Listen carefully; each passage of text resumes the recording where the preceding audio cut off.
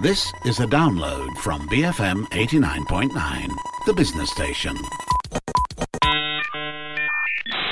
Hi, I'm Hanif Baharuddin and you're listening to Night School, the show that explores ideas and themes in the social sciences and the humanities. I'm joined by my co-host Simon Soon and our guest today, Akiko Sugiyama, a lecturer in history at the University of Malaya. Hello. Welcome to the show, everyone. Hello. Hello. Hi, Akiko. Before we start, so maybe you can introduce yourself first? Sure. Well, first of all, I'm really excited to be here. I'm a bit nervous. First time going on air. I'm currently a senior lecturer at the University of Malaya. I have been based at UM for a little over 2 years now. Before that, I used to teach at the University of Macau. And I was there for several years. And in fact, the project I'm going to talk about today started while I was based in Macau. Okay. So this is not a project that you have started working on since your PhD days? Well, I would say this project is a post-PhD project that started off on its own. Okay. Sort of. Great. So we're going to be talking about Western opera in Asia, right? Yes. Yeah, so before we delve deeper into it, maybe you can just give us a brief description of what is Western opera. Right. First of all, I think we should talk just briefly about opera as a theatrical and musical genre. Well, first, but I also have to say I'm not specifically trained in music history or musicology. I'm a historian by training, history of Southeast Asia, world history. So my understanding of opera is it's a genre that gives an equal weight to singing and also instrumental musical element performed together. And my understanding is the genre that I have been studying in the past few years started or was shaped, took the shape as we know today by the 16th century in Italy is my just basic understanding. But over the course of the years, I believe the genre kept evolving. Some repertoire give more emphasis on the lyric, the words that are performed, and others are more musical by nature. And the works that I have been studying for this project tend to go more on the musical side because that's one of the ways that we can define a typical aesthetic sort of status of opera in early 19th century. But I think that probably what I can So say. what sort of like, how did it become a sort of like global phenomenon in the early 19th century? And, you know, what account for its virality, sort Right. of like, as it were? I mean, was there very specific sort of like context that would allow for it to sort of like gain widespread sort of like popular appeal? Right. First of all, let me just start by saying the time period I have been researching on basically concerns the first half of the 19th century. I'd say up to the 1860s, but I'm been primarily looking at the first 3-4 decades of the 19th century, mainly because based on my reading of studies in music history, musicology, it was during the first 3 decades, I'd say, of the 19th century when opera, Western opera or European opera, particularly Italian opera, that started disseminate globally. And so much so that some scholars have called this genre one of the earliest examples of world music. Then coming from there, my part in this global studies of Western opera of the early 19th century is to basically situate this part of the world, Southeast Asia, or maybe you can say more broadly the Indo-Pacific region or the greater Indian Ocean region, and find out what was happening. Okay. So let's exercise a bit of our historical imagination, right? Early 19th century means that it's an age without steamship, right? We're Not still quite. operating on sort of like sail Sail, primarily. So it takes a very long time to travel from one place to another place. Yes. We don't have cables. We don't have No cables. telegraph sort of like cable. postal services was barely sort of like set up and primarily established in port cities. Right. Not inland. So communication wasn't as developed as you would think of by the late 19th sort of like century. How did opera then spread? And of course, let's not forget to mention that sound recording technology would not have been invented until, 100 years later. So how did it spread? And Right, yeah. This is sort of really the crux of what I have been looking at and trying to understand how it spread and why. Well, the data I have collected so far primarily focus on, as Simon said, the interactions in and around port cities. The operatic performers, the operatic troops that I have been studying about, they, as far as I know, they traveled by sea. And the type of ships that they traveled on, of course, commonly, basically by sail. But at the same time, by the late 1830s, we're beginning to see the early instances of operatic performers traveling on really early steamships. But at the same time, we have to also keep in mind the steamship, the early versions of them, it was still hard ship. Lots of smoke coming out. The speed was not as fast as we'd like it to be. So it's still a hard, physically demanding journey. So yes, through maritime journeys, that is one vehicle of transmission. But at the same time, I'm also aware of some references to, for example, really the early railroads being constructed. This is in the context of the Americas. And that also possibly helped bring new cohorts of migrants. But what sort of like pushed them out, right, to venture out into the sort of like world? Were there historical sort of like events in sort of Europe, for example, that making life difficult, for some artists? Okay. Right. So far, what I'm aware of is, for example, in early 19th century, opera industry or the aesthetics of opera in Europe was undergoing some major transition. Before that, opera was primarily associated with basically the works that were performed. Okay. So from a theatrical genre to musical genre, that transition was happening in Europe. And this was in the late 18th to at around the turn of the 19th century. But what that meant was that the new repertoire that was coming up in Europe in the first couple of decades of the 19th century, because they're emphasizing more on the musicality of it, because of that, the new repertoire was becoming more vocally demanding. Or it's called the bel canto style, the beautiful singing of Italian opera. Rossini is one of the leading composers of this style. Bellini, Donizetti, they are also associated with this beautiful singing style of opera. So because of this ongoing aesthetic transition of opera itself, some singers who were maybe vocally a little on the weaker side, they were losing out in the market. So some decided to venture out and seek opportunity in the Americas, commonly. And so therefore, the groups that we meet in this part of the world, in terms of the quality of the performance or their standing in the greater opera industry, they're by no means the A-listers, to put it differently.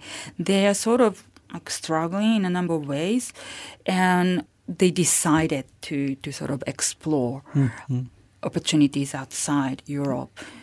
And you're almost suggesting that the path in which sort of like opera came to this part of the world was through the Americas, right? Rather than what the normal pattern of sort of like travel from Europe to Southeast Asia.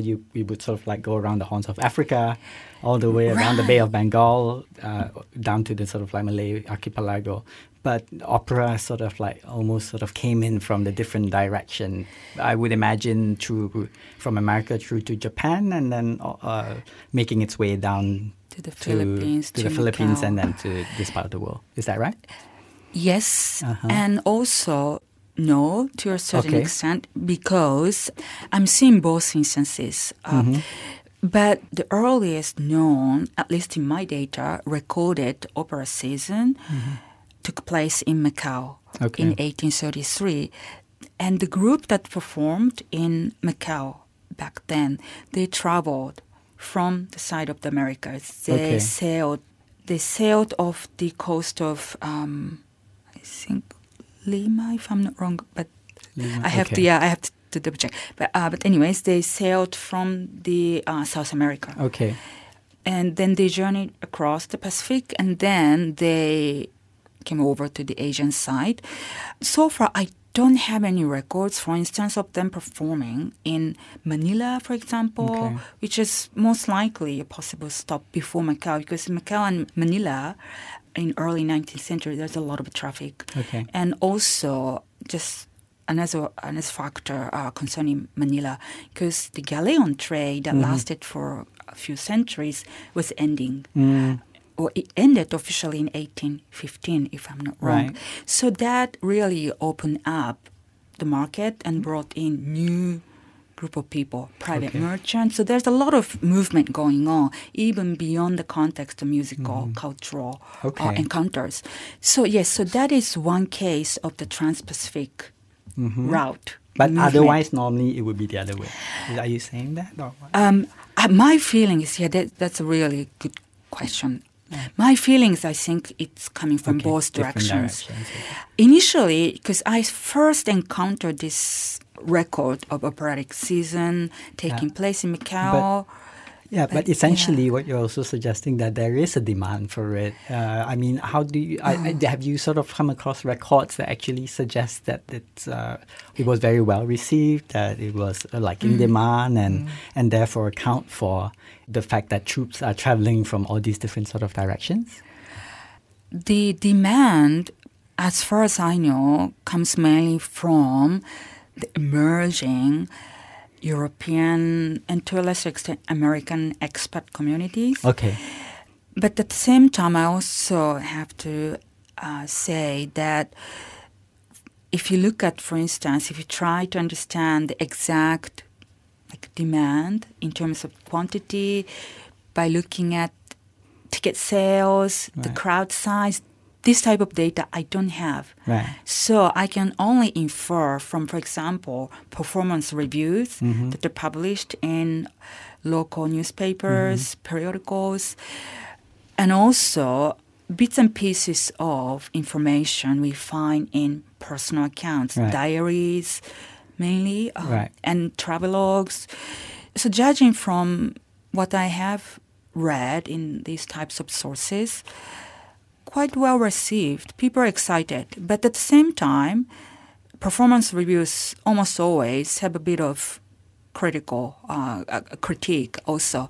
So some reviews might say something like, okay, generally we're excited to host this first opera season in Macau, for example. What I have in mind specifically is this performance review or an essay on Italian opera season in Macau of 1833. It was published in the Canton Register. So this review article also talks about weak points of the performance. For example, the group that performed was very small, only 6 performers. Right. One is the director / instrumentalist, so he conducted from the piano.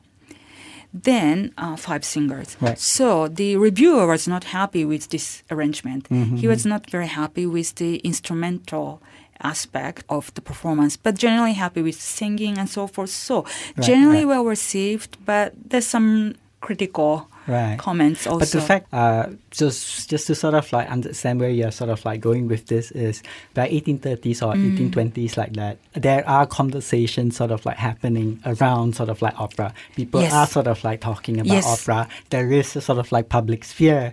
that is in sort of like conversation around a popular sort of like culture or some kind of elite sort of like culture, right? And maybe in the second half, we can then sort of like try to understand what is this sort of like elite culture that opera can then what's helping to foster. Sure. All right. So we have to take a break. Hold that thought. You're listening to Night School with me, Hanif Baharuddin and Simon Soon. And this week we're joined by our guest, Akiko Sugiyama. And we're talking about Western opera in Asia, right? Stay tuned, BFM 89.9. BFM 89.9, you're tuned in to Night School with me, Hanif Baharuddin. I'm joined by Simon Soon and our guest for the week, Akiko Sugiyama. And we're discussing Western opera in Asia.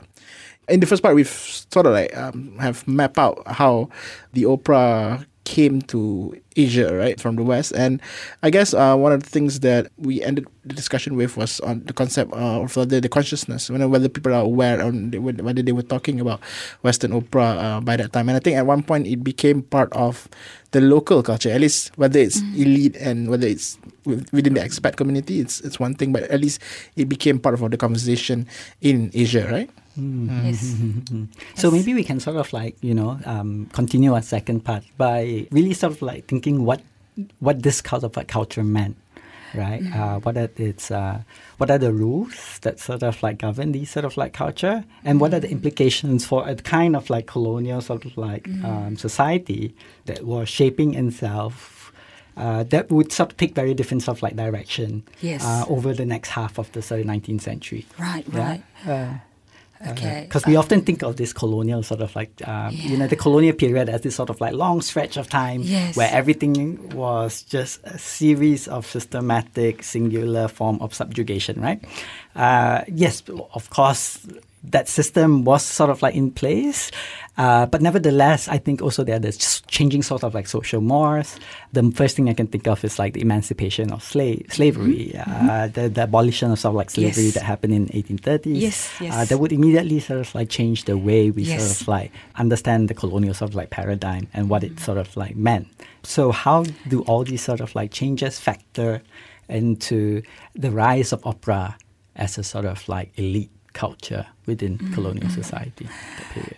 One of the consequences, I say, out of the arrival of Western opera, but of course, opera existed before. Opera as theatrical musical genre already existed for at least a few centuries.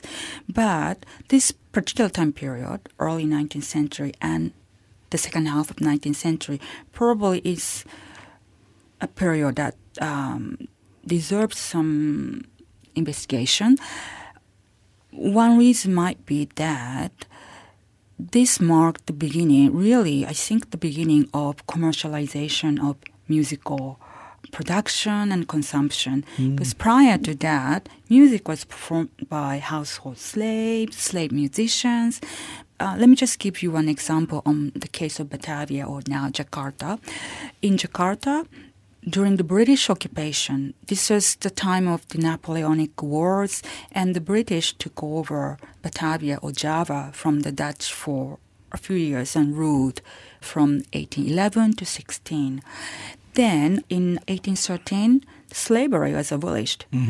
What this might have meant for people involved in music making is possibly this kind of initiative probably had some impact, because slave musicians are no longer legit sort of bound to perform, right? Okay. And but also at the same time, also during the British occupation, the new ruling officers that are arriving in Java, they also brought with them a consciousness that, for example, if you're European, you have to follow European etiquette, you have to be well-versed with European entertainment. So there's this growing consciousness, slowly emerging, that European entertainment is for Europeans. And then for that... And this wasn't as sort of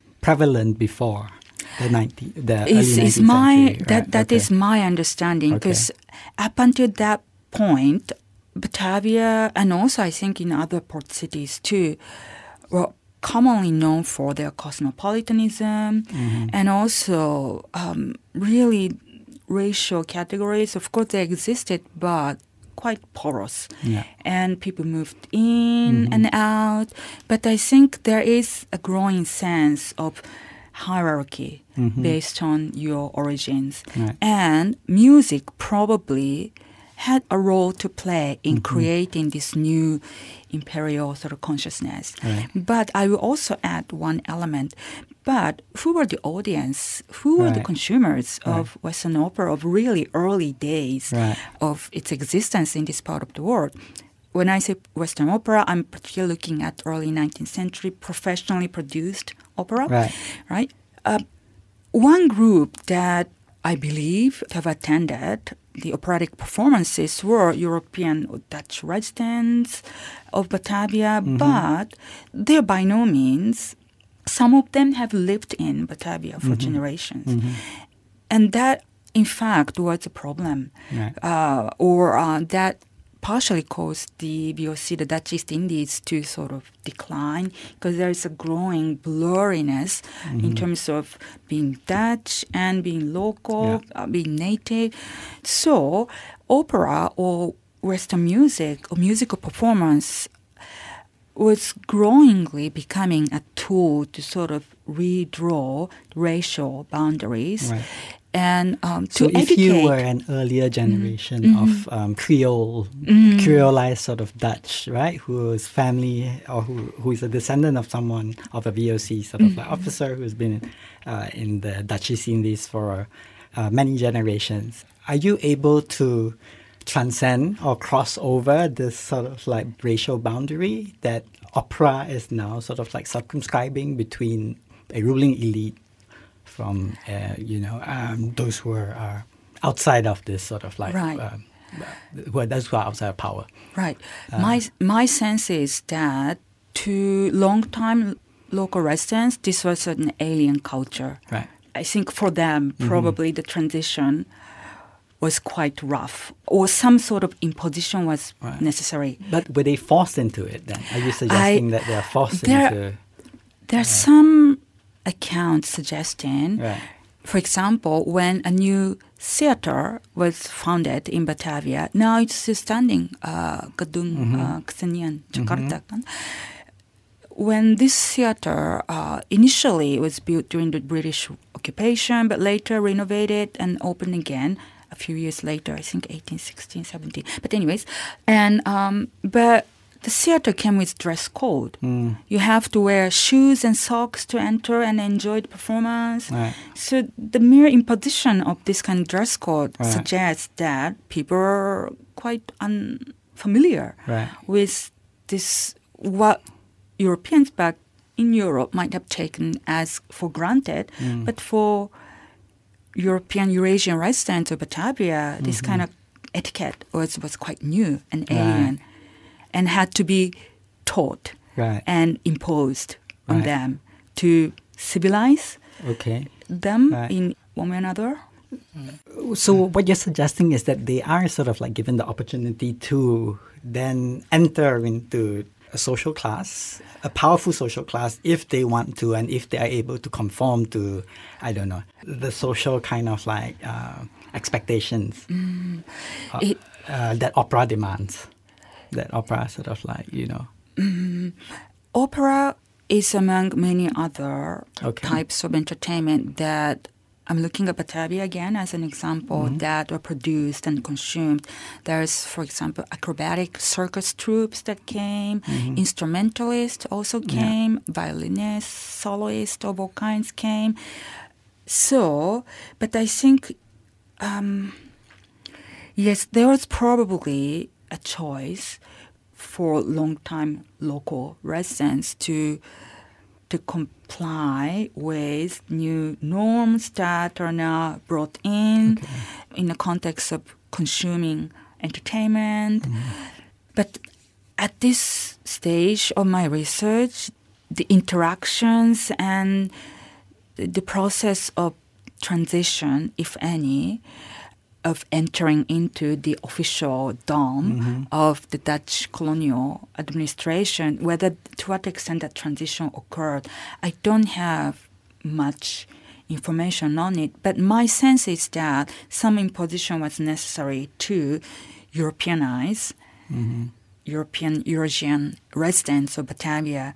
So that, I think, in itself started to sort of implant in one way or another some sense of this imperialism, cultural imperialism of one's world. What were some of the themes that these opera performances carry? Were they meant to pander to the concept of imperialism? There are some scholars that have talked about, for example, Verdi's opera being highly politicized. It was a symbol of Italian unification and so forth. And also the construction of theater itself represented the power, imperial power. In the case of French colonies, for example, I think Edward Said has talked about this. The opera theater being built in Cairo was looking over the older communities and so forth as a symbol of imperial, this imposition of superiority of one group, culture over another. But then in terms of the actual themes that run through in operatic works, I'm trying to think. The plot tends to be rather quite straightforward, simple in some ways. What would a typical plot be? Is it about love? Like, is it about, I don't know, intrigue, like court intrigue, okay. family drama, intrigue. What kind of intrigue? Political intrigue or like family court. Sort of a court? Okay. Intrigues and also lots of love affairs. So conflict that would sort of like drive a story forward, right? But it comes in different, really. The storylines do vary. Some are more religiously inspired. Then others are more into like mundane, everyday, this love story. So it's hard to really generalize what seems are more dominant than others, are more prevailing than others. But I think what I'm trying to suggest is, if you look at the themes that run through in the actual operatic repertoire that are performed, don't always come with like political agenda to rule one group over another.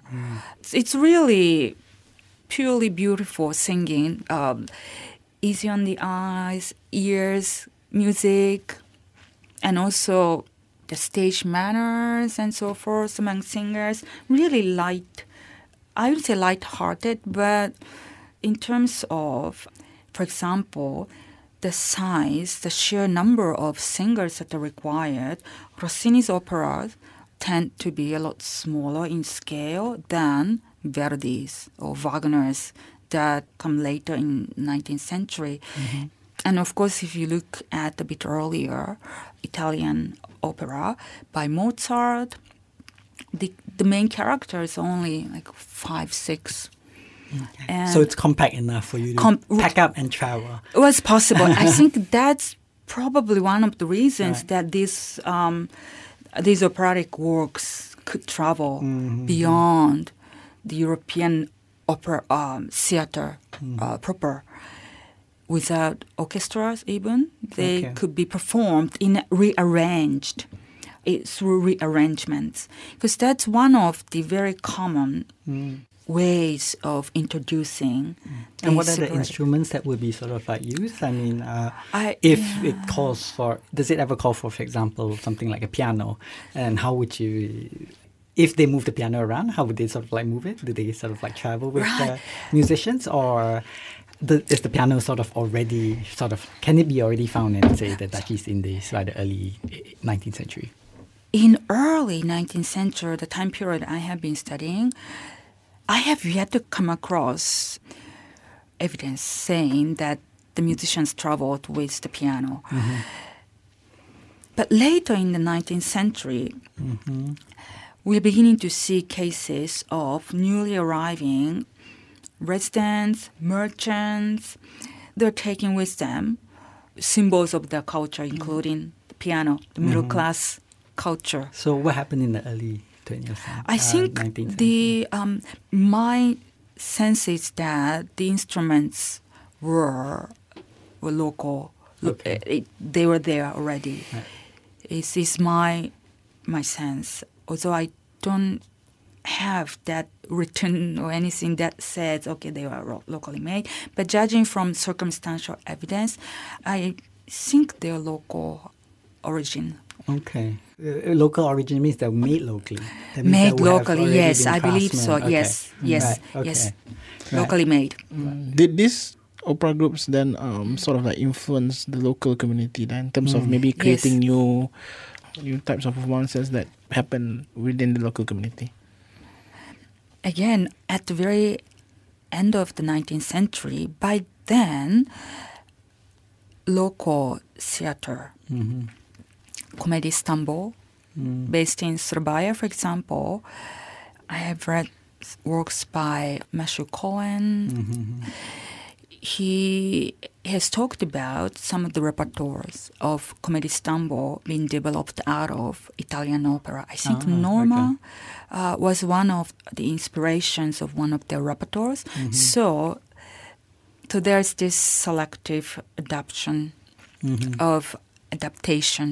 of Western opera that introduced in early 19th century, being adapted into local satirical I mean, I repertoire. suppose the themes of love, betrayal, caught intrigue. Betrayal, These are all intrigue. really universal. Kind It's of like quite universal. themes, right? It's almost like Bollywood movie having a sort of like cultural resonance in different parts of sort of like the world. Would you say that? I mean, it's very interesting that in a sense that while they're sort of like trying to control a population through, say, the imposition of a culture that selects a group of people within the colony to participate in, nevertheless, what is sort of like interesting is the converse actually sort of like happens, right? That there is certain sort of like universal qualities in the opera that would go on and seed many different kinds of like interesting culture, performance culture, performance and music culture in this part of the world. Comedy Istanbul being one, Bangsawan being another. Bangsawan, yes. There's even sort of like stuff like the Boria. Yeah, there's stuff like all the fancy dress balls that would be very, very, very popular. That even a lot of our UMNO leaders, if you sort of like look at their portraits of their youth, they would be participating in one of these fancy dress balls. Yeah, we are looking at maybe like distant roots. Right. one of them. So let me. I think I should also try to clarify a bit, because opera was just one of the genres that was produced and consumed, but of course, opera had its own sort of history as a form of art. But at the same time, when we look at popular culture of early 19th century, I would say opera was just one of many that is consumed, produced and consumed. Then another point I think I'd like to emphasize is how opera, or the role of musical performance, Western opera included, the consequences of the initial encounters with professional Western opera vary from one locality to another.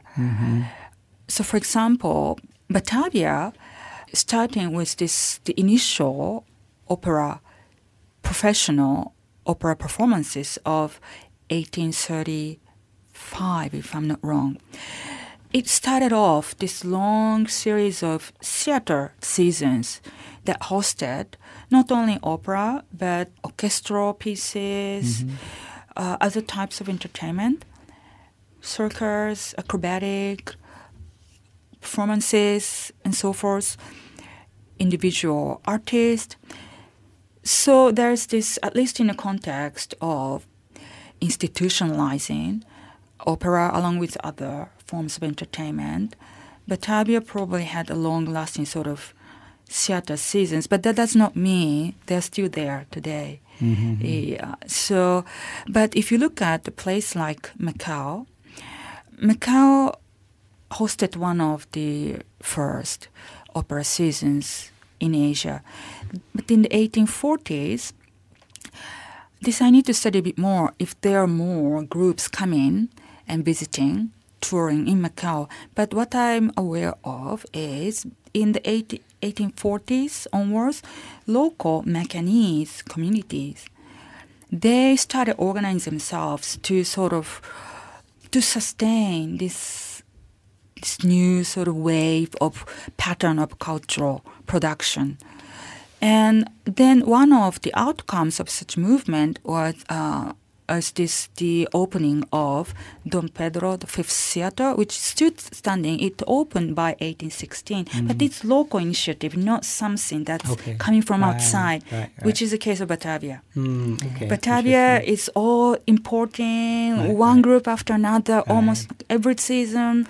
There was no local artist, kind of right. So that's something I also like to just mention a bit. Great. All right. Okay. So we have to wrap things up soon. But before we let you go, Akiko, maybe you can just give us your takeaway of doing this research, and especially in contextualizing how opera has sort of influenced the culture of imperialism back then. Why is this? Why is this research important? Relevant? One reason I believe my research is important is, first of all, I think I'm digging out events and movements of people that not many people have studied before. So in some way, my research is filling in the gap in the scholarship, especially in the context of the dissemination of opera, global dissemination of Western opera. Then, but in a broader context, probably, and I'm hoping that my work has something to say about the creation, the role of music in the creation of imperial cultures, and also how these imperial cultures transitioned or transformed or continued on in the context of decolonization eventually. To what extent these encounters that I was talking about do they still matter today or not, or they sort of disappeared, and why? So I think these are some of the takeaways. I hope. Great. Okay, great. Thank you. Okay, thank you very much, Akiko. You just heard from Akiko Sugiyama and Simon Soon. We've been discussing the Western opera in Asia. Share your thoughts with us by tweeting us at BFM Radio, or you can always send us an email to nightschool@bfm.my. You can also follow us on Facebook. Look for BFM Night School there. Thanks once again, Akiko Sugiyama and Simon Soon. I'm Hanif Baharuddin, and you've been listening to Night School on BFM 89.9, the business station. Thank you for listening to this podcast. To find more great interviews, go to bfm.my or find us on iTunes. BFM 89.9, the business station.